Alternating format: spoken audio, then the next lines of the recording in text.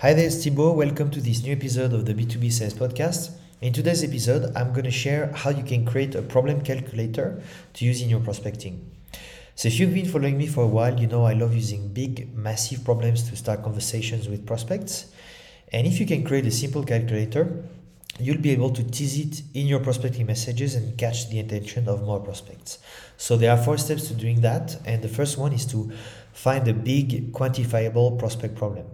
The first step is just to have a clear idea of a problem your prospects are trying to solve. It has to be a massive issue, massive problem for them to care. It's also very important that you can quantify this problem, otherwise you won't be able to create your calculator. An example for a VP of sales development would be that they care about outbound pipeline generation. And if they have a goal of generating, $150 million pipeline in 2024, and they end up Q1 with only 20 million on pipeline, they have a massive problem. Namely, they have a $17.5 million problem. Step 2 would be to find the metric your solution can impact. When you have found a big problem you can quantify, you need to find the metric your solution can impact. Your metric has to be directly related to the problem you have found in step 1.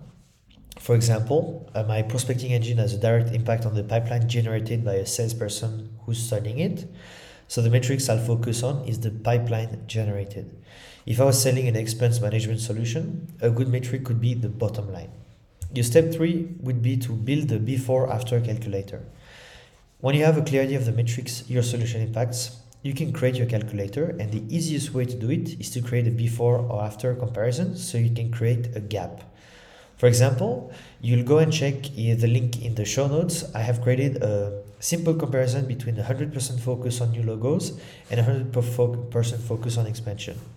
And if you go and you'll go and check the calculator in the show notes, you see that typically if you were focusing on new logos only and contacting the same amount of people and basically having the same kind of conversion all around the sales process, let's say you have a 10% reply rate with new logos only, you would make, $30,000 with a $15,000 average deal size.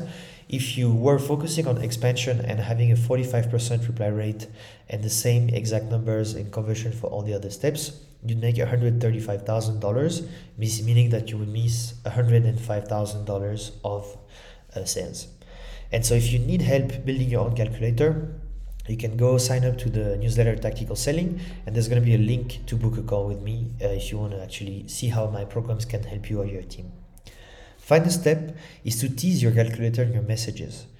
This calculator shared is really powerful because it's a reciprocity resource you can use in your prospecting messages.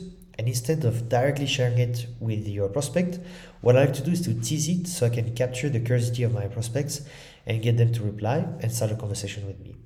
So a prospecting message template that we use to tease it to a VP of sales would be, Mary, looks like you're currently working with a team of 12 salespeople. Salespeople who use my plays typically go from under 5% reply rates to above 15% reply rate.